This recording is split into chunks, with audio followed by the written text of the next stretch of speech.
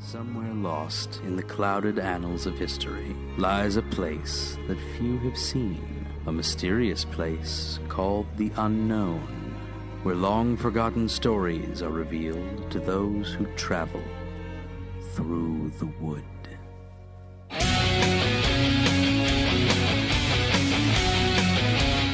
The Animation Destination podcast is brought to you by The Destination, located at 5031 Shelbyville Road, Louisville, Kentucky, 40207, just behind Dee's Crafts in the Best Buy Shopping Center.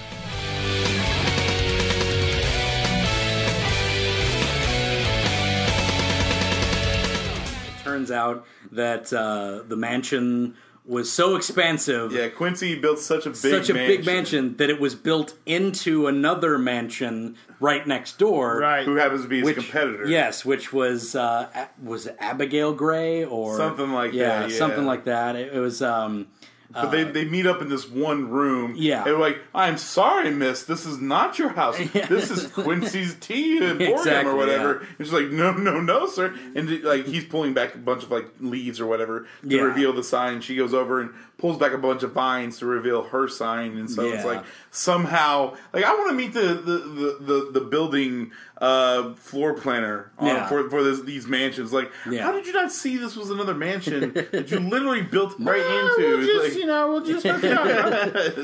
It's just, It's kind of implied that they're both kind of just eccentric, Yeah, and yeah. kooky, and They have whatever. so much money, they're just doing whatever they're with just it. like, just keep building, whatever. Yeah, whatever. It's like build a new wing, and then they like the construction people just like built into each other's wing or something, But yeah, Marguerite Gray and Quincy, Gray, Quincy under two tea moguls, and it's very interesting. And but the thing about this episode is more between Beatrice and Wirt, and Wirt revealing like, oh, my dark secret is I have a crush on a girl. and she goes, It's like that's not a. Well, I also play the flute and I read poetry. It's clarinet. Like, a clarinet. Yeah, it's like it's not. Those are character traits. All right, the poetry thing's weird. Yeah. But it's like those are just character traits. It's not a dark secret, dude. So and then it turns out he knows a lot about architecture because he talks about like this room's different from that room. Yeah. It's more French Rococo style. Yeah. This is what? Like, who am I talking to right now? Peter's like, what are you saying? What is this? But yeah, it's a fun little episode, and Fred the horse stays behind to become an official tea horse. Yeah, because he wants a real job. Yeah, he doesn't want So doesn't have to steal anymore. Yeah, exactly. exactly. So yeah, but yeah, it's a fun little. It's one of my favorites. I like this episode a lot, just because like. What a weird little story to have, like, oh, I saw a ghost, but it's just, like, the other owner of this same house that you've built into. So, it's a fun little thing. And Lullaby in Frogland is... It's pretty simple. Yeah, this was 2 episodes. It was put into 1, actually. Oh, really? Which makes sense. I don't see how you get 2 episodes out of that. Real quick, and it ties into this episode, but the end of the last one when they have the 2 cents. Oh, yeah, that's right. And Greg throws it into the little pond there, and they're like, why'd you do that? He's like, he was wrong about me. I ain't got no sense. No sense at all. So then, leading into this episode, they didn't have the money, so they snuck onto the frog boat. Yeah, they snuck onto the ferry. Yes, that's right. Yeah, I forgot about that. So they snuck onto the ferry. They're on this frog ferry. Bunch of sophisticated-looking individuals. But they all just ribbit. None of them talk. No talking. They're burp, burp, burp, but they're all like in clothes and everything.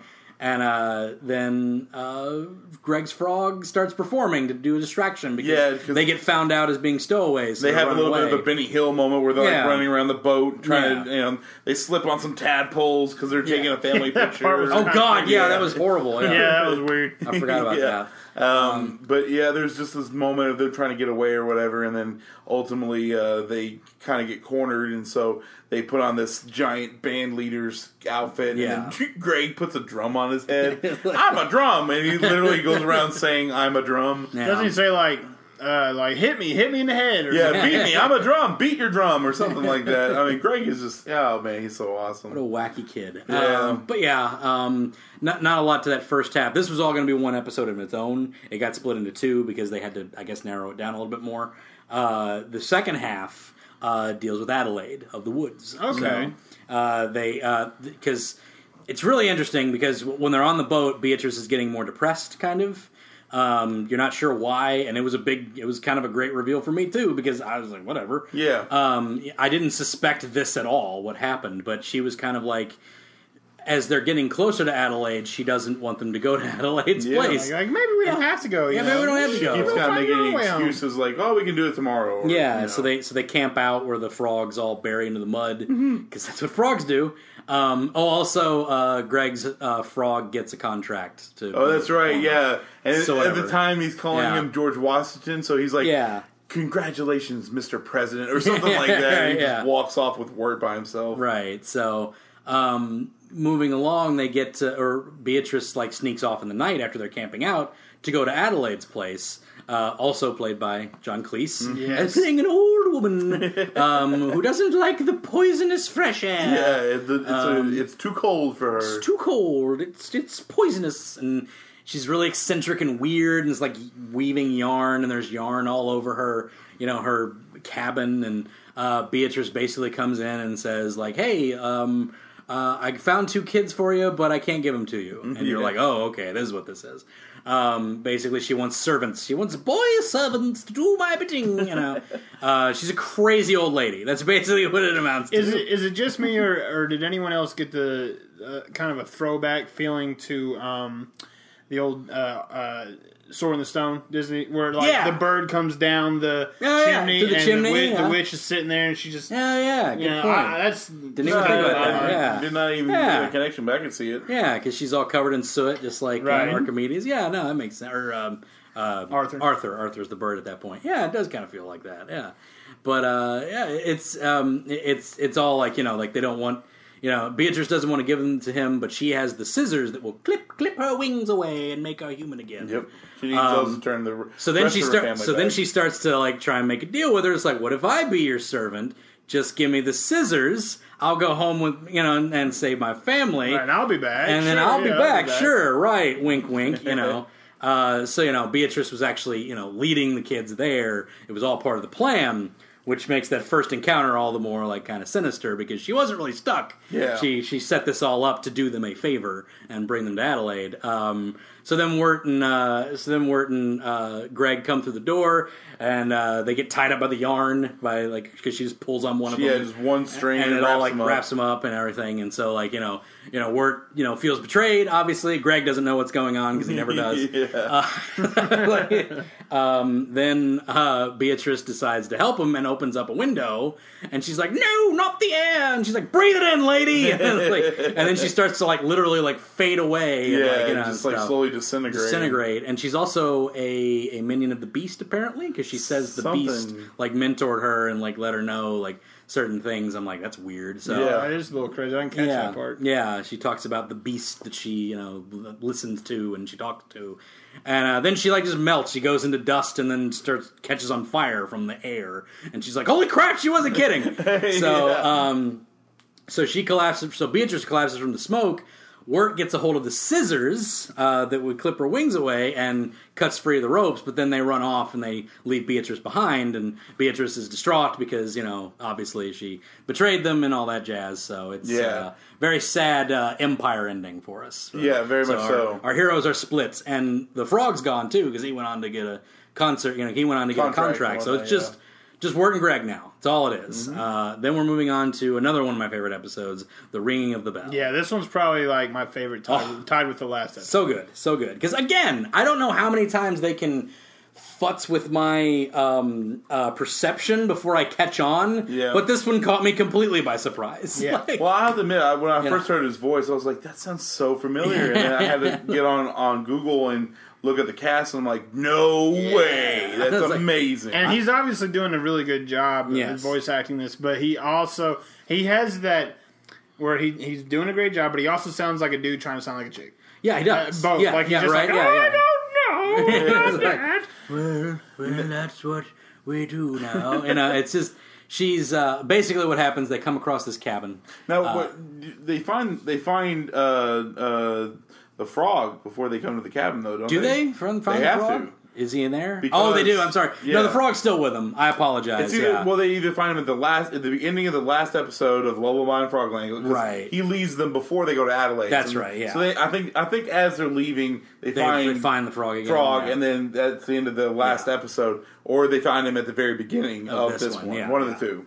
One of the two, because he does come back. I forgot about that. Mr. President has joined the crew. Mr. President comes back. Benjamin Franklin, as he calls him this time. Benjamin Franklin. He does. He shows back up in this episode. Is it this episode? Because when they're walking, it's when they're trying to be quiet. And he goes, Benjamin Franklin, That's and he's right there. That's right. So he follows them and everything, and then we find him in this. But basically, they come across this cabin, and there's this lady in there called Lorna. Mm-hmm. She's this housemaid, and very pilgrim-looking, very, very. It's very much like a witch hunt type. Oh, we have to stay away from wickedness and bad things, and so she has to keep busy. She has to keep sweeping, but they come in and she's like, no, you can't be in this house. Auntie Whispers will be very cross with me. And, like, who's Auntie Whispers? And then, it's like she comes in, she comes and she's like, you have to hide now. And they get in this barrel full of the black turtles. There's a barrel full of these black turtles that the dog was choking on. Auntie Whispers comes in. It's Tim Curry. First time I've heard Tim Curry in forever. Like, it's been a long time. Yeah. He suffered. I did not know this until, because it was kept very secret. Mm-hmm. It was revealed, I think, in 2014 by his manager. Oh, wow. And then he made his first public appearance earlier this year. When was his? In 2012 is when it happened. Wow. People didn't know about it until 2013. And that's when in 2013, that's when his manager came out and said he's recovering in good humor and he's doing well.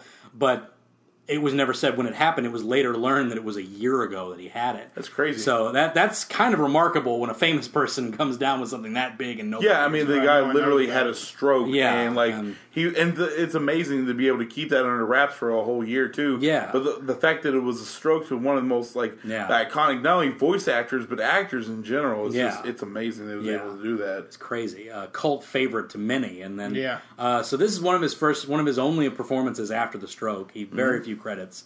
And you can kind of hear it. He has a lower tone to him. You can kind of hear his voice is a little bit different, as tends to happen when a stroke occurs. Granted, he is playing a character in this, but there's something about his performance that just sounds like he's tired. Exactly. Now it does fit the character very much so. But I feel like there's obviously a physical exhaustion that came with it, because he made his first appearance in a long time, and they said he was in good humor and everything, but he suffered a stroke. It's a rough thing. Yeah, it's nothing you bounce back from. Yeah, it's a rough deal. Easily, at least. So and he's not a spring chicken, obviously. He's not.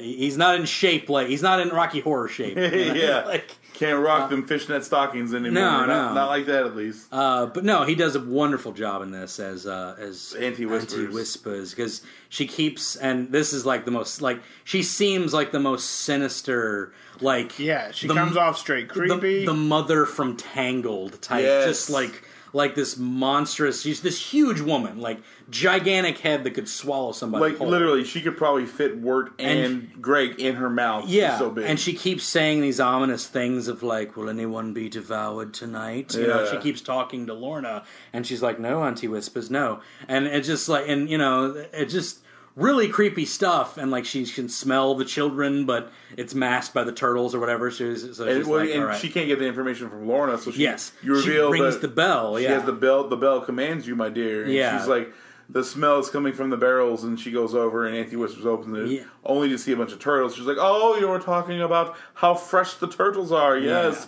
and then she eats a turtle. And bites it like it's a chocolate a bar or something like that. Well, no, she puts the whole thing in her mouth, swishes it, and pulls out nothing but the shell. Oh, I thought she literally. No, she opens it, and just ruffles it around her mouth, and spits out the shell. So she ate the turtle. Her mouth is probably the creepiest thing about her, because she's got that, like you said, huge head, bright eyes, oversized. But her mouth looks like she's always got some kind of sticky gum thing. And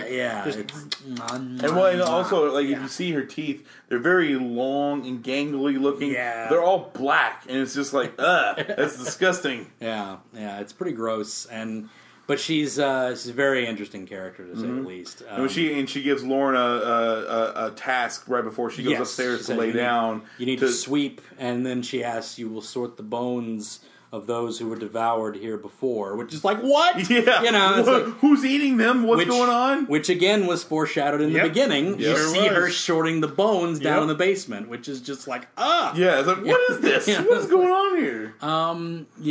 It's just really creepy stuff, and like you just get this hint that she's just this sinister monster that's keeping this young woman like under a spell with this bell and everything. So, and that's what you're led to believe. That's what Wirt believes. And again, Greg is paying no attention to any of this. Yeah, no, he goes upstairs where she's napping. Yeah, he's just playing with his frog or whatever, and his frog happens to go up the stairs. Yeah, so Wirt's like, you got to get out of here. You can't be with her. This is not okay. So basically, he's like, maybe. And she even says something way ominous because she's like, it's like, I can't leave and everything. He's like, no, you have to. You can come with us. And she's like, maybe this time it'll be different. And it's like, what? What do you mean by that? What do you mean by that? And it's like, so then Wirt, Greg follows Benjamin Franklin upstairs. Yeah. While Wirt's downstairs helping her clean. Yeah. So that way they can get, because she can't not do what the bell or what Auntie Whisper told her, because the bell makes her do it. So they had to finish that real quick, and then they could leave. Yeah. So while Wirt's down there working, Greg is playing with his frog, and his frog happens to go upstairs and wakes her up. And so she comes down saying, "What are you doing in this house?" in like the most terrifyingly quiet way possible. Yep. Her cloak is wafting. She's kind of coming down, and then they all go down and they all lock themselves in this closet area. To which, Annie Whispers starts saying, "You've doomed yourselves." It's like, I don't have my bell. It's like, she's going to eat you. And they're like, what is she talking about? And they turn around and this demon. Well, it's like it comes out of the shadows. Once again, with the eyes. The eyes is the first thing you see, and then you see the rest of her. It's the most terrifying thing in it. Like, it literally is the most terrifying thing I've seen from an animation in a long time, because it has this crooked smile and just like a these huge all jagged teeth, and it's gonna devour, it's gonna devour them. And so this is Lorna. Like, Lorna turns into this thing. She's possessed by a spirit or something. So Wirt breaks through this boarded up window with Greg, and they start running, and the demon's chasing after them, and they get caught in this bog, and they're like, we need an idea quick, it's gonna eat us. And then it's like, wait, I have an idea. And he starts shaking the frog, and he's got the bell in his belly. He ate the bell. And so he ate his bell, and so they said, it's like, the bell commands you, and the spirit stops, because the bell is obviously the thing. And then Wirt grabs it and says, "Leave Laura alone, spirit, never come back." And so it, boom, is compelled. It goes away, which, why Auntie Whispers never thought to do that? Exactly. Go ahead. I got a theory on that. It's that as do I. She said at the end, like, now that you're healed, you won't stick around. You don't want to help old Auntie Auntie Whispers right, no more. and that's why she probably didn't. At least that's my idea. Why she didn't do it. I feel like it was sort of like a she never thought to do that, or she didn't think that would work. Because who would think, like, obviously we can just dispel it with the can you go away? That worked. That's amazing. And she kind of felt needed. It was just kind of like this. Again, she was just this sweet old lady who was. I got more so the feel that she was like she wanted to help Lorna, and that's why she always kept her busy. Yeah. But at the same time, she almost needs Lorna there because, well, she's an old frail woman. So, So a giant old frail woman. So it was kind of like a symbiotic type relationship, I guess, and that was how she wanted it. But obviously, Lorna stuck around because she felt like she wanted to help out her Auntie Whispers. Yeah, so she took care of her, even though not her aunt, by the way. No, it was like, but she did take care of her and try to keep her from eating people. And, that was nice of her in kind of a crooked, sort of messed up way. But it's like that's all she knew how to do. It's like she was dealing with a demon that ate people. Like, what are you going to do? Yeah, like, possessed or not, like, having her clean up the bones of the people that the demon ate is kind of... It's twisted. Yeah, it's twisted. it's that, idle hands, man, idle hands. Yeah, that's true. It's very symbolic of that sort of like old timey, 18th century. You have to keep busy. You can't do naughty things. That's bad. It's like you can't be naughty. And there's actually some hints of that, like like when it's like. When she wants to run away with Wirt, you kind of think like, oh, that's the naughty they're talking about, or something to that degree. Because it's like, oh, it feels like an old timey like stay away from boys type deal, like and stay in school, bring out the worst. Keep your innocence, that sort of deal. Don't like just keep busy, idle hands, all that sort of thing. But it's a very lovely episode. I absolutely love that one. It's very, gorgeous. as Steven said, charming. Yeah. Babes in the Woods, probably my second least favorite episode. Yeah, I don't right know. there with you. I'm not so sure if this one or the school. Probably the Schoolhouse one is my least favorite because this one actually has something at the end of this really interesting. This one has a very interesting thing that I've noticed a lot of people online have misinterpreted. In fact, really, that I've seen, or at least from my point of view, right. All of this is open to interpretation, which is literally from Patrick McHale's his own words. Yeah, all of this is open for interpretation. He has never said outright like this. This means this, and that this means this. This means that. I don't want everybody can perceive this how they want, which is what we'll get to when we get to the closing things. Because he actually leaves different interpretations open for people, and it's like, oh yeah, he kind of does. But because the unknown is the unknown. It's unknown. It's specifically exactly. that. Babes in the Woods, Wirt's kind of fed up. They're going to be lost. He just kind of knows it.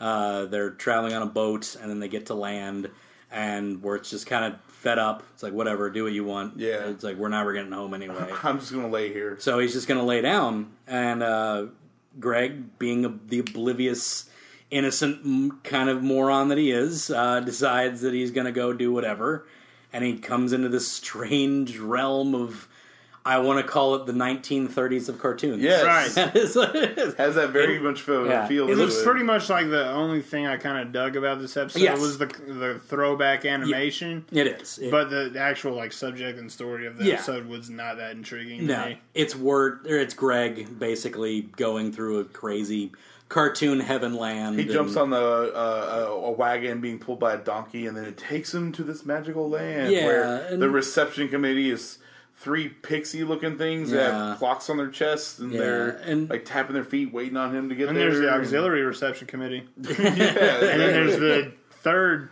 committee. And then he's like, then the one part that was funny in that episode where he's like, "Is there any more?" And then it goes, and it shows that dog with sad, just this stare off look and brain. It's and he's the 4th committee, and Greg's like, I guess that's enough. I guess that's funny. Then there's the northern winds or something. He's playing around or something like that, and accidentally gets knocked into this gate, which opens up, and then these 3 little chubby cloud guys come out, which they start singing this very 1940s type of thing or whatever. And, and they furrow their brow, they puff out their chest. It's very old school 1930s. It's like Cuphead, the video game that's coming out. It's very much like that. It's Bosco. It's all of those old cartoons that are paid homage in Tiny Toons and stuff like that, and Animaniacs.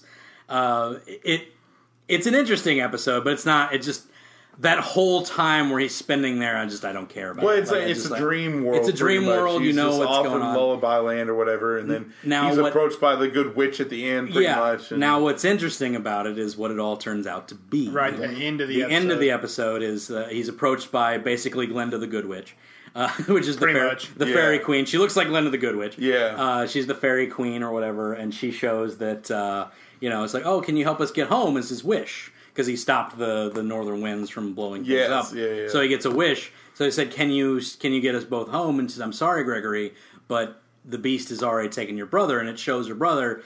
It shows his brother, and it's like he's wrapped up in a few little weeds. The Edelwood started to grow over him, and he's already given up. He's already given in to the beast. Supposedly, right, and so he's like, so is there any way to get us both home? And he's like, well, he's taken by the beast. Well, then I know what to wish for.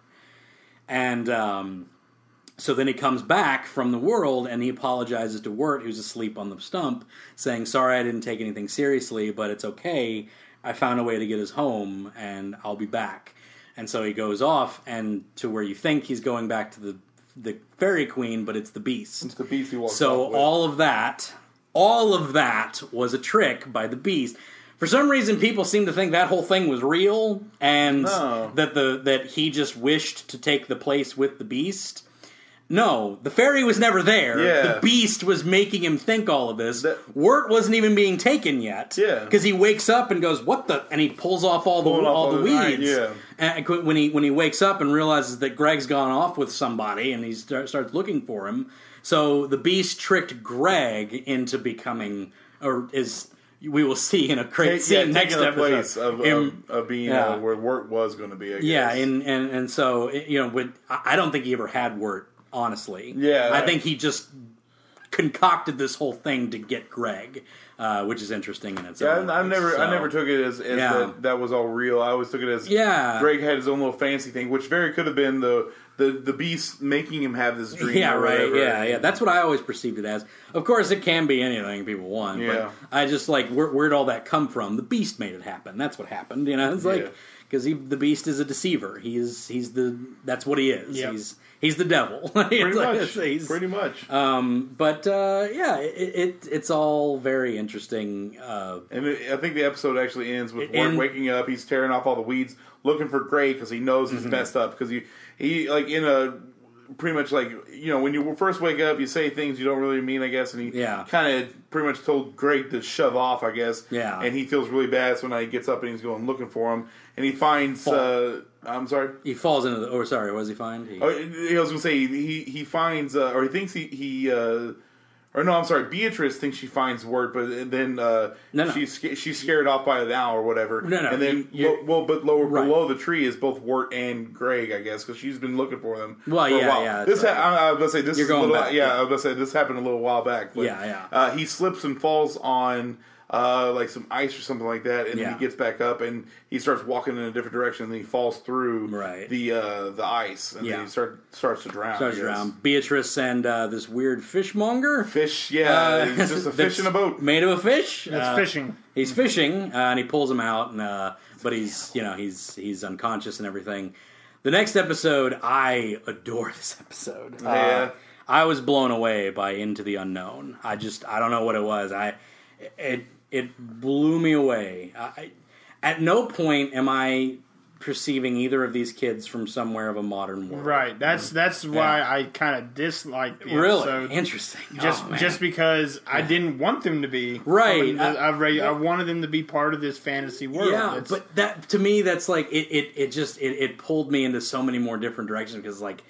Why are they here? It's like it just. How do they get here? It was such a different take, and it opens up with Wirt in his room, and it's a kid. He's a '90s kid. It's what it is. They even have. There's even Easter eggs in this thing. Like there's a tape that's called Four Non-Blondes, which is or Three Non-Blondes, and it's a tribute to Four Non-Blondes, the 90s band, and he's listening to a song that's from 1992, and so it's like all these contextual clues for you to think, oh, he's a 90s kid, because he's got cassette tapes and stuff like that, and it's right around the time when CDs started to become a thing, and people still use cassettes then, and so they're just a suburban group from like the 90s, and that's what happened, and it was such a shock, and then he's pacing around his room. There's a band poster called the Black Turtles there, by the way. Yeah, I did see that. Yeah, there's a Black Turtles poster. So he's pacing around in his room. There's even an architecture book in there, which explains why he knows about architecture. Point out the different types of architecture. So he's pacing around his room. He's really upset, and he's got this tape that says "For Sarah," and he rips it apart. And he pulls out the thing, and then he stops. And he musters up courage. He rewinds the tape, puts it back in his thing. Then he goes off. He goes into his place and grabs a cone hat and a Confederate cape type thing, costume thingy. and goes outside, and you realize it's Halloween. That's why everybody's, and that was really cool. Like, that's why they're dressed this way. It's just everything about it was like, oh my god, this is why they're dressed that way. It's, and you see where you now know why Greg has been wearing a teapot. Yeah, he is dressed up as an elephant. Yeah, and you also see his greatest. Or you see where he gets one of his greatest tools of all, his rock. I guess you could say, where he goes around and giving his rock facts throughout the series and whatnot. It's not truth; it's a rock fact. It's a rock fact. It just. But basically, and this is another reason I like this episode. I can't gush about this episode enough. But another reason I like this episode is basically he has a crush on a girl named Sarah, which is the girl that he mentioned in the Mad Love episode. So he's going to basically confess. This is his moment. This is his 13, 14-year-old moment. He's going to confess his feelings for this girl. So he goes to the game where she's the mascot. She's the bee mascot, which is funny to me, because it's like they're all just kind of nerds. It's like he's not going after the cheerleader. He's not going after the poppy. He's going after the kids in this are so far more intelligently written than any other thing that's ever been written, especially about high school in the 90s. Mm-hmm. At no point is anybody just an overt cruel bully, which we know those people exist in certain cases, but those stereotypes weren't really fundamental to the story. Exactly. And it's like you're saying, like the ones that were, not the stereotypes, but the characters that were in the story were done perfectly. Yeah. And the guy, Mikhail, didn't really have any need for that. Yeah, he didn't need it. So, like, they could have easily. So, like, the whole thing is, like, it's like Greg's gonna share his thing with Sarah, and then, Wirt's gonna share his tape with Sarah. It's got clarinet and poetry on it, and just like all this embarrassing crap, but he's, built up the courage. So Greg just grabs the tape and is like, I'll give it to her for you. And he's like, no, don't do that. And so he runs into a bunch of his friends from high school or whatever, and, he lets slip that, like, he wants to give this to Sarah. He's like, ooh, Sarah. Like, Wirt loves Sarah. But they do it in, it's just like a fast, jabby jabby. Yeah. It's not like, they're not, like, pointing and laughing at him or throwing him down in the mud or something, like, just that you see in dumb high school things. Exactly, yeah. They just kind of, like, give, like, a rib to him, and then they go, well, you better hurry up, because I hear Jason Funderburger is going to ask her out. Yeah. Jason Funderburger? That guy's got it all. I know, right? And I expected, like, the big jock. Right? You thought the jock that was like, hey, what are you doing? Like, you expected him to be Jason Funderburger? Yeah. It's not. Like, that's just... Funderburger is, just with that idea of, that he might be this big jock dude. Right. Fitting that, stereotype. Yeah, everybody And then he comes in and he's kind of underwhelming. Yeah, he's just like... He's got it all? It's funny. It's funny because Funderburger is actually fashioned and modeled after Patrick McNeil. Oh, it's awesome. Is it really? It's modeled after him and how he basically was in high school. It's like, hey, Sarah. It's like, he's just like this really awkward dude. Yeah, like has like a nasally kind of like, hey, Sarah. But Wirt just has like this different perception of like himself and everybody else. And, he has these insecurities and he's... Oh man, basically what happens is Wirt's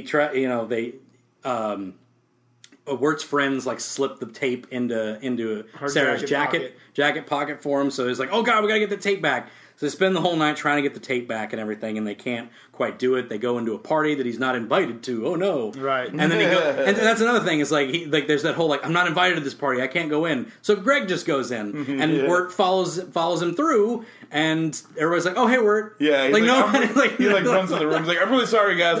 And before he can say anything else, we're like, oh hey Wirt, how's it going? Yeah, like nobody's like oh, get out of here. You weren't invited. Like none of that bull crap. Even Funderburger. He's like, hey Wirt. Hey Wirt. Yeah. So they're all going to go to the graveyard later. He talks to Sarah for a little bit, but doesn't quite get the. He grabs the jacket. He's like, "Oh, thanks, my jacket." It's like, so close. So they go to the graveyard and they're just going to drink age appropriate drinks. Do an age appropriate stuff. Juice? Yeah, whatever. Yeah, age appropriate stuff, not illegal. And something I didn't notice until the last time I watched it, Sarah's black, by the way. Yeah. I didn't even realize that. Like, because she has her face painted Face is white. all painted, but her hands are black and, like, her neckline is black. I was like, oh, I didn't even notice that for some reason. Oh. And it's like, or at least, like, Indian or something. She is of color. It's like, something. She is of color. I know that. But you didn't notice it because she has the white face. Right. Yeah. She's wearing white face. Exactly. I was going to say that. She's painted like a skeleton, for those who didn't get that. But anyway, so basically, all this down into conclusion here. We got to wrap this up on these episodes. But basically, the cop shows up, which is one of my favorite characters because he's like this like, hey kids, what are you doing? No jaywalking, you're going to jail. Yeah, I'm just kidding. Have a happy Halloween. And he just does that through the whole episode. So he shows up at them on the graveyard. You know, they all show up at the graveyard, and like Wirt shows up, and he's like, oh, they're all having like a good time. And it's like that's what's so like infuriating about Wirt's behavior is like. Everyone's having a good time, but he's so nervous that he doesn't get it. He can't relax. He can't relax, and like Thunderburger wants to date Sarah, so he puts his hand on his like, you can let go of my hand now. Yeah. And he's like, oh, okay. Then the other girl's like, you can hold mine, I don't care. She just wants to be loved too. So so then the cop shows up. It's like, hey kids, what are you doing? You're all under arrest. Is this a witches gathering? Yeah, like, so they all spread out. So like, no, just kidding. Quit running. You hurt yourselves. These are chasing after them. So then they go over. So Wirt and Greg go over the garden wall. Yep. And this is where it happens. This is the title, people. I love it too because they're up there on the wall or whatever. Hey. And he's like, I never got the. He sees. Yeah. Sarah reach into her pocket and pull out the tape. What's this? Exactly. And then Thunderburger's like, we should listen to it. Nah. To which he goes, no!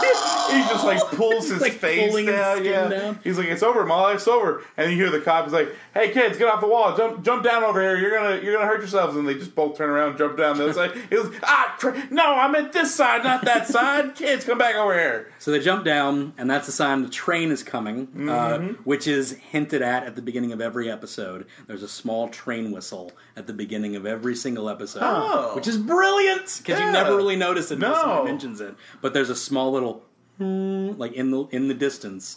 So it's just this whole thing. They dodge out of the train. They tumble into the water, and they start sinking like a stone. The title of the song at the beginning of this episode. So sinking like a stone. So they start sinking. Greg wakes up, or Wirt wakes up from having this flashback, and he's in Beatrice's family's tree home. He thinks it's Beatrice, but it turns out it's his family. They've warmed him up. They've nursed him back to health with dirt. Like, eat some more dirt. Eat your dirt. Eat some more dirt. Okay. And then he just eats it. Just eat some more, and then he decides he has to go find Greg, and he has to do it. It's like because he realizes it's their fault that they got lost in the first place. Lost, quote unquote. This is gonna be a 2-parter. I'm sorry. It's gotta be. Basically, he goes off into the winter. It's turned winter now. We're past fall in the unknown. We're in the winter, and Beatrice's family is like, if you see Beatrice, tell her to come home. So he goes off to save Wirt and find Beatrice and make everything right because he screwed up everything. Which is great. It's your hero moment. It's your arc. He's turning around. He's been this guy who's been sort of selfish, sort of self-loathing, sort of dismissive of everybody else's opinion through this whole thing. Yeah. And you realize that's why they're in this situation. Like he's screwed up entirely, and now he's got to go fix it. This is your moment. To which we.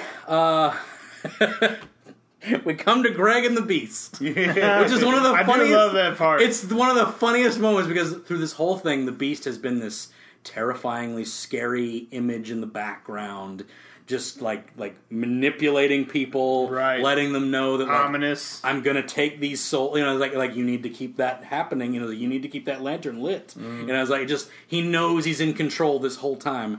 And the first time we come across them, Beatrice is going through the snow, and she finds Greg with the Beast. To which she said, "Did you bring me the golden comb? Right here. This is a honeycomb." Well, honey's golden, kind of like comb. It's like the first moment where he realizes, like, I cannot control this idiot. It's like I have hired an idiot. It's like, right next to it is a silver thread, and Greg's like, it's a spider web on a stick. It's spider web on a stick. Yeah. Yeah, it's like because it's brilliant though because he's basically trying to get him to he's basically sending him on impossible tasks Yes. to keep him lost in the woods so that he can then turn him into an Edelwood, and to which they can chop up and grind and oil to keep the burning. Keep the lantern lit. Keep the lantern lit. He gets souls. The lantern keeps lit, so the woodsman keeps his daughter's soul, quote unquote, alive. But as we know, it all plays with the perceptions.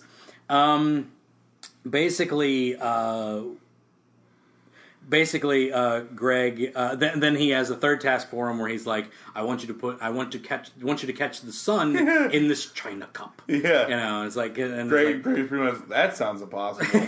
but then he sets it down. It's an old riddle. To where he sets it down on a stump where the perception will have it lowering into the china cup. So he says, "All I have to do now is wait." And he's like, "Yes, just wait." Yep. So it's just perfect. That's why he wanted this thing. He wanted him to wait and not move and get caught in the forest. Yeah, and just sit there in one spot and get be caught, done with it. lost in the forest. So that's what's happening. So Beatrice finds Wirt, who's searching, and basically they team up again. It's like, oh, we have to find Wirt. We have to make sure he's safe. So then they go and try and find him. The woodsman comes across... is it Woodsman first? Yeah, Woodsman comes across... the beast and Greg in the forest. Yeah. And Greg has already been sort of taken by it. Started to have the leaves grow over him and whatnot. And the beast says, "Well, Woodsman, here's your, here's your next Edelwood." Here's your next Edelwood," and to where he freaks out because he hadn't, he didn't. It's kind of implied that he knew, but he didn't want to think about it. But now he's seeing a child as the Edelwoods, so it's just like, I didn't know this was what it was. I didn't know that's what was happening, And he's like, would it have mattered? Would you let your daughter's soul flame out? And he's just like, she wouldn't want this. And he puts the lantern down and starts helping Greg get out. And then the beast reaches for the lantern and he chops at him. And then they start physically fighting each other. And the beast is just laughing at him, which is just like, oh God, it's so terrible. Like that whole scene right there where the woodsman and the beast are fighting is such phenomenal voice acting because it really sounds like a struggle for the woodsman, and it just sounds like the beast. This is another normal day for him because he's just in the background laughing. But even then, like, the beast is kind of desperate to keep him in his spot because I'm trying to help you. Right. Is what the beast tells him. He's like, I'm trying to help you here, which he's not. But that's what he wants the beast. That's what he wants the woodsman to believe. Before we go into the big reveal, of course, there was one small line that I liked in this. Another Greg thing. Where he coughs up the leaves. Wirt and Beatrice get to him. They're like trying to get him out, and they're like, "Oh, are you okay?" And then he coughs up the leaves, and Beatrice is like, "Oh no, it's even growing inside him." He's like, "No, I just ate some leaves." She's just sitting there looking at him. It's kind of like, what? She just smirks because he's like, "That's Greg. That's Greg. I'm glad he's okay." And there's a real tearful moment where, like, Greg confesses like his one flaw through the whole thing, and that's that he stole the rock. He stole his rock. His one blemish. That's a rock fact. That's a rock fact. And Wirt assures him that doesn't matter, so he's got to get him free. And then the woodsman collapses behind them. His axe drops to the floor, and the beast is standing there. And here we are, the confrontation between Wirt and the beast. Yes. The lantern's on the floor and everything, and. Or no, I'm sorry. He grabbed the lantern. He's got the lantern. He got the lantern. That's what they were seeing. They were seeing Greg with. So he has the lantern, and then the beast looks at him and said, I need that lantern, boy." And he's like, "Nope, I need to keep this. We need to get home and everything." And he's like, he's already been taken by the Edelwood, but I have a deal to make, and he wants to make Wirt the new lantern bearer. He said, I can take Greg's soul, put it in the lantern, and then you can keep it alit. Will you take the task of lantern bearer? And he kind and it's so good because he goes he kind of collapses to it. He walks over, he sets the lantern to go, and then he goes, "Wait, no, that's dumb." Love it. That doesn't make any sense. That specific line is like, "No, wait, that's dumb." No, that's dumb. And the beast is like, "What?" Like, what? No, that's dumb. Why would I go around and do that?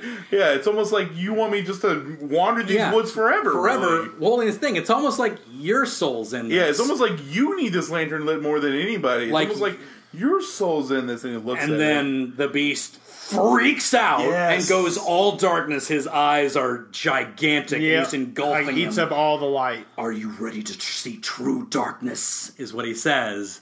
And it's like, "Are you?" And he opens the lantern, and he's about to blow on it, and he immediately snaps back and is like desperate. No! He's like, and just closes it. It's just like whatever, man. Closes it, hands it back to the woodsman, said, That's your thing to deal with. Yeah, this is your problem. I got my own. And he goes and picks up the axe and tries to get Greg out of this little tree or whatever. Yeah, chops his brother free, and then the woodsman gets up and is like, "She was never in the lantern, was she, Beast?" And it's just like, it's so good. It's just sad. So good. It's just like he just has this realization that like he's been fooled for so long, and just like.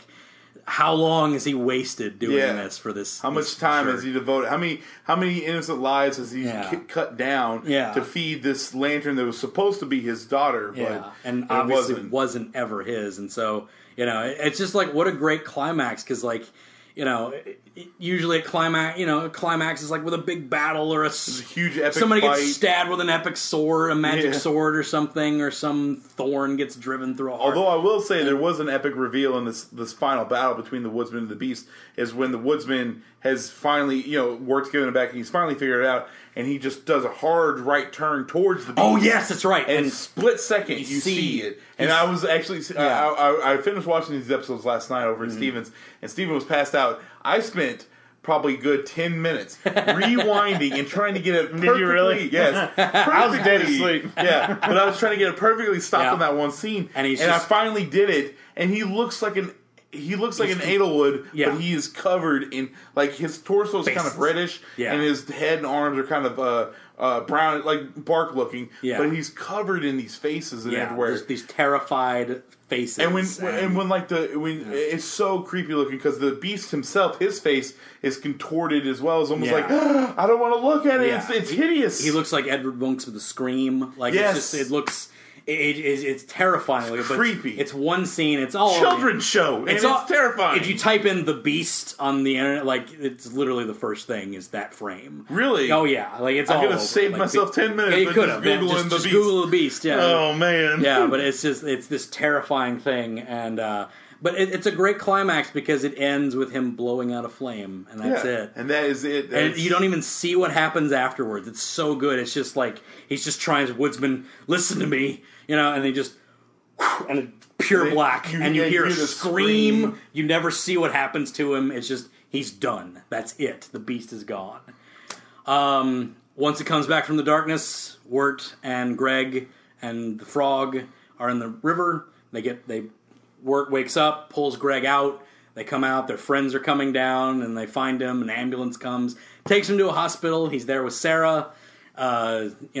Greg's there with his frog and Jason Funderburger. They've named him Jason Funderburger, and he's like, "It's the perfect frog name." And Funderburger's like, "Is that my name?" Yeah, he's like, "I'm Jason Funderburger." Like, and not you, Jason. A great little touch. Funderburger and the other girl are holding hands in that scene, and I thought that was sweet. That's so cute.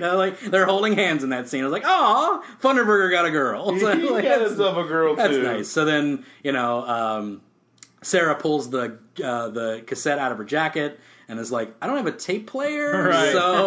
So he's like the way she leads it up, she was like, "Yeah, I found this." So like Wirt's kind of like squirming in his hospital bed, like, "Oh man, she's gonna say it's stupid or something like that." She's like, "I don't really have a tape player, so we can listen to it at my house." Yeah, and before she can even say anything, he's like, "Well, you know what? I'm a little more confident now. Yeah, you can come over to my place and watch it." But even then, he backtracks and is like, "Well, we can listen to some other stuff." And we'll listen to another band. That's some heavy stuff, actually. We can work our way up to that one. To which the narrator has the best closing narration ever of, and so the ending is done and everyone's satisfied, so on and so forth. Yeah, and it pulls back to the shot of the town and.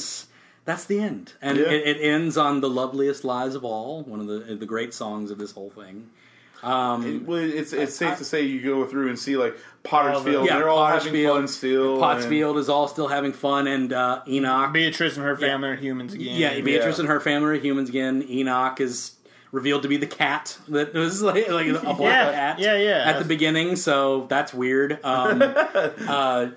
Beatrice has her dog back as well, which is the dog in the beginning. That was Beatrice's dog. The beast or whatever, that was Beatrice's dog, so she's back. He's back with her as well, and all the family's back to normal.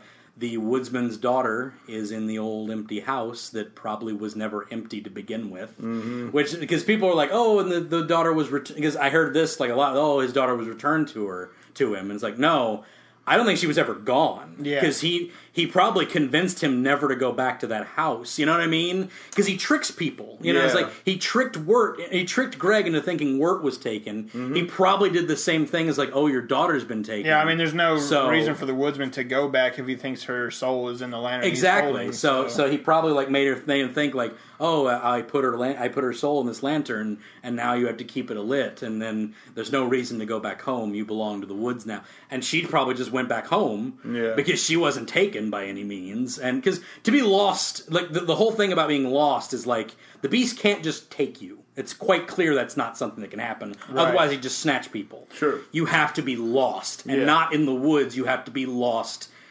in soul, mind, spirit, and body. You have to be lost completely or given up. Right. And you know, so it's not just he can take whoever. So he didn't take his daughter. I don't think his daughter was ever lost. She just went back home and was like, her dad isn't there anymore, you know, because so he goes back home like thinking like, I'm going to go back to this old empty house with no daughter. And she's there, and I just think that's like, oh god, it's so good. Yeah, you know, it's just very, very emotional moment too. It's just, you know, because there's not really any lines. Just she just says father a couple times, and he's and that's about all there's really said there. But it's very, very powerful moment though. Yeah, and you know, Fred's still working as a tea horse. Just all the good closing ups, the school's thriving, just everything you could possibly. Everything wraps up beautifully. The frogs are still hibernating. Just pokes his head out, breathes a little bit, and then goes back down. It's very interesting. But there's theories around like what the unknown is. The most prominent being that it is purgatory. Limbo. It is limbo. Huh. It is the in between, because what the original word for the original. Title for the original name for the world was the in-between rather than the unknown. Oh, okay. It was called that was when he had like Old Scratch and everything. It was the in-between. That's what all the concept drawings called. Okay. So, Purgatory is the biggest one. The biggest purveyor of that is the fact that when they're in the graveyard, I don't know if you guys noticed this one at all. It's fantastic. When they're in the graveyard, the grave that Greg is hiding behind before they go in is Quincy Undercott's grave. Oh. It says Quincy Undercott on it. I catch that. Yeah. See that. So it's like, oh, that's why these are all old-timey people in this weird little place waiting for...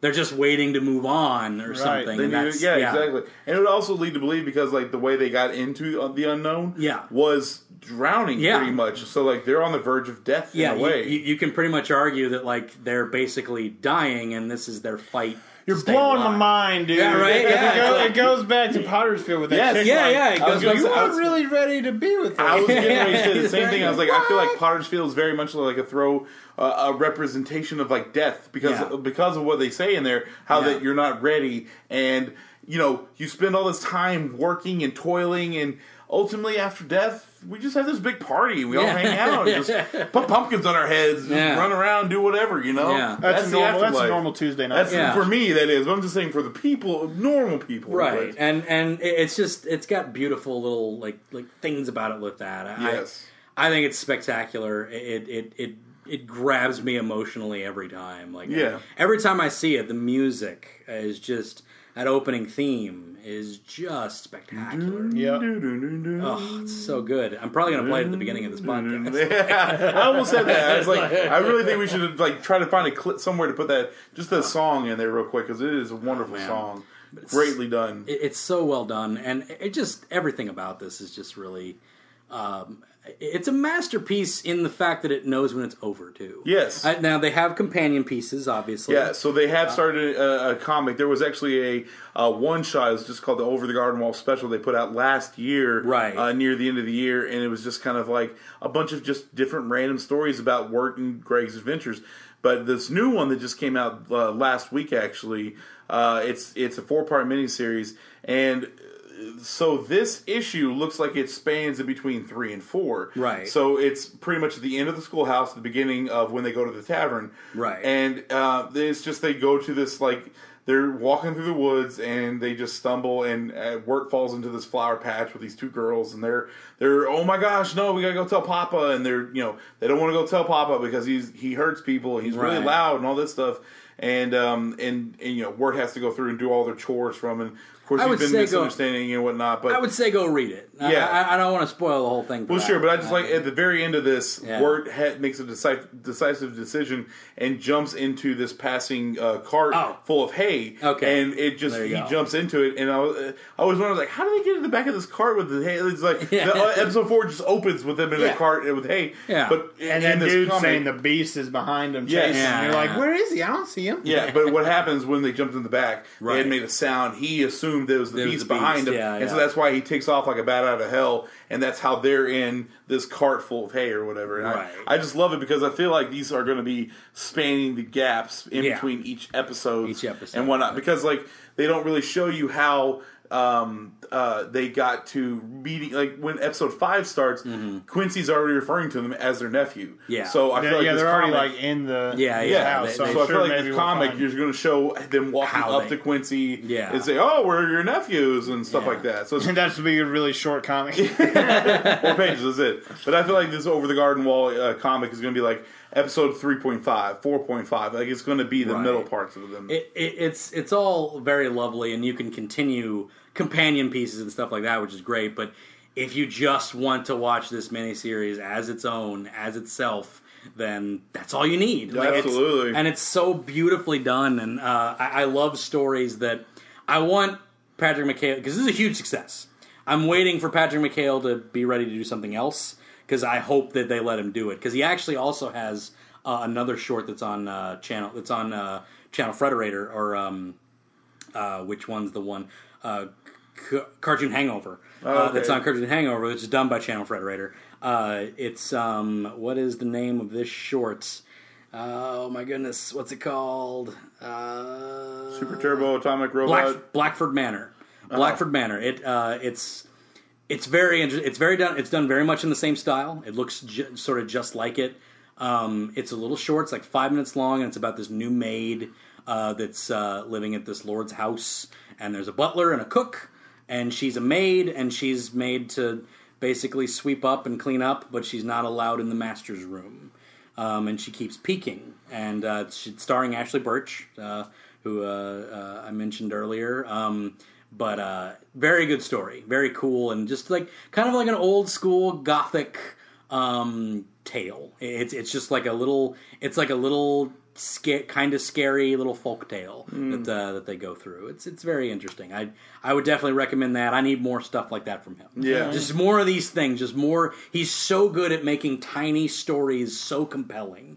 In a fairy tale kind of way. He's a modern day Mother Goose. I just like it. Is Mother Goose a real person? Or is that just like, I don't know. I don't know, but he's the male modern day version of it. Yeah. I love it so much. The music, the tone, it's all very old timey, old school, 19th century, mid 1800s kind of vibe to it, and it just, I don't know, I can't recommend it enough. It's hard. It's really hard to put in words. That's why we did a whole podcast, and even then, we're still leaving a lot of it out. Yeah. Go watch it, people. Yeah, go watch this episode. It's fantastic. I absolutely love it. Or these episodes. Yeah, right? Yeah, these 2 episodes. Yeah, this is definitely going to be 2. That's for certain. Because we got a little bit more. Still going. Guys, that concludes our talk about Over the Garden Wall. And all the theories and stuff surrounding it. There's another theory, actually, that it's children's make-believe as well. Oh, like their fantasy world. What the only one that alludes to that is the fact that the opener with all the different opening things, the one that kind of forebodes the boat, is 2 kids with a toy boat. Yeah. And they just set it down in a river and it goes off. And then the same, at the end of it, when they're showing all the end of it, it is the frog that comes out of the bog isn't wearing anything, and he looks different and more normal like a frog. So it's kind of like that whole, like, was this all real? There's like, also it's either an opening or closing, but like there's this kid playing with toys, and then he sets one toy down. I forget what it is. That's the toy maker. And it's the toy maker. That's the toy maker from and the he's got bar. all these toys made of different people and whatnot. Yeah. And so, But that is the toy maker, because it's all the people in the inn. Yeah. And then at the end of the thing, has, like, Wirt he has too. Wirt and Greg made now because they're part of the story. But see, there again, it could all just be make believe. It's just like that. It's very interesting, and Patrick O'Meara has gone on record by saying like that there is no definitive thing. It's all up to you guys. Like which that's awesome. I mean, it's like a part of me wants some closure. Like, tell me what that means. Yeah, but another part exactly. is like the open to interpretation. It makes it a lot more fun. Yeah, and it's like it tells the story satisfyingly enough for you to make your own interpretation of it. It's kind of like the end of which. It's kind of like the end of certain movies where, like, oh, they just left it open for you. No, it was a bad ending. It didn't close anything. They closed it off, but things of what occurred is up to interpretation. So I love that. Mm. The last bit we've got, though, is a new bit that me and Mitch kind of created last time by accident, completely by accident. It was I'm blanking on this one. Well, it was going to be a versus, if you'll remember. Oh, that's okay. However, what we ended up doing was switching the rogues gallery, which is what I want to do. I want to take two characters, two superheroes, and I want to switch their rogues gallery, and not who would win, because we know the heroes would win. Yeah. I want to know what would make the most compelling story. We did it with Wolverine last week when he took on Clayface. Or he took on Batman's rogues gallery. Oh, yeah. Oh, what would it be like if he took on Bane? That would be cool. Or Clayface. That would be a hard battle for him. All sorts of crazy stuff. So what I want to know is I want to switch, and we'll go through both of them a little bit, and we'll talk about who would be fun for the other one to fight. It doesn't necessarily have to be their main villain, granted. I would love to know who would be good.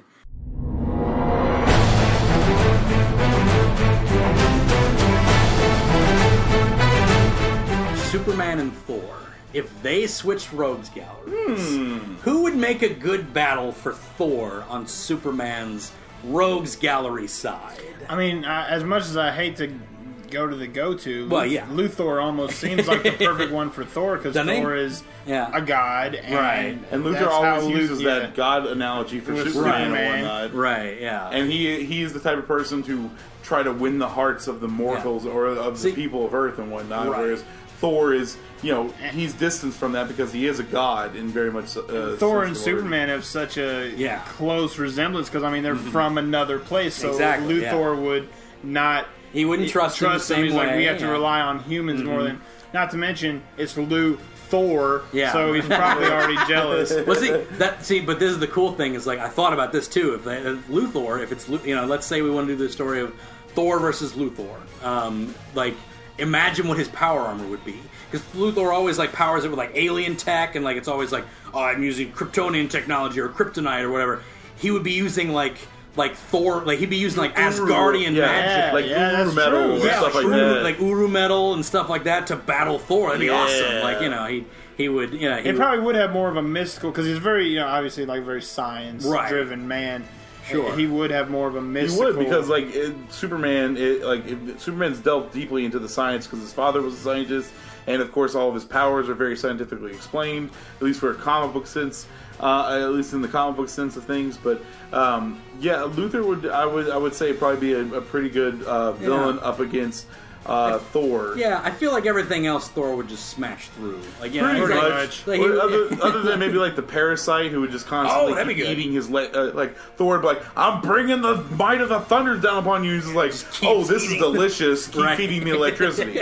I love this. Feeding it. Oh man, dude, he could lift the hammer. Yes, because he could sap Thor and start. That would be an awesome reveal. That would be cool. He'd be like sapping his strength or whatever. He touches Thor. He takes a bit of Thor, and he's able to. Yeah, you're not really thinking about it, like he's sapping more strength, and Thor knocks him off, and he saps more out of him, and he knocks him off again, and then the last time, like, the hammer gets, like, thrown over here, and then he just lifts the hammer, and Thor's like, oh no. That'd be so good! Yeah. And he just strikes down thunder on top of him. It'd be so good. That'd be awesome. It would be great. See, I love, like, this, like, we need to write these things. I know. And just send them into Marvel and DC. Like, do this. More of this. Less of everything else. Now let's talk about the first superhero. The first man, the Kryptonian, the last son of Krypton. It's really hard to I guess pick a powerhouse for Superman to go up against, because like the Destroyer. Okay, Superman's just going to take down the Destroyer. Yeah. Because granted he's powered by like Asgardian magic and whatnot, but ultimately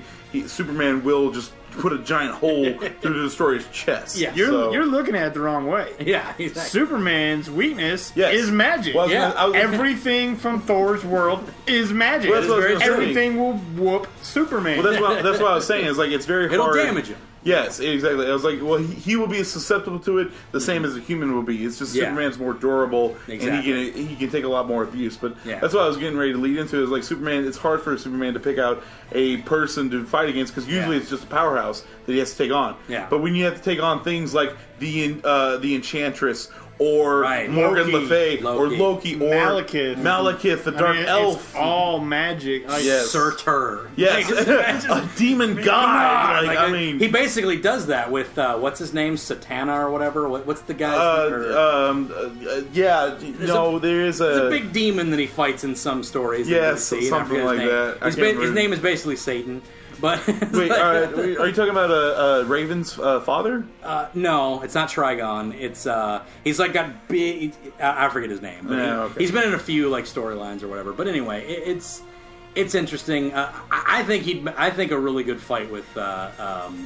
I like Enchantress for that one, Yeah. just because it'd be interesting to see like what if she fell in love with him? Like, Yeah, exactly. What would she do? She would like She's always after Thor because of his Yeah. nobility and his strength and his charm. That's a lot of things that Superman has as well. Exactly. He's very strong. He's very noble.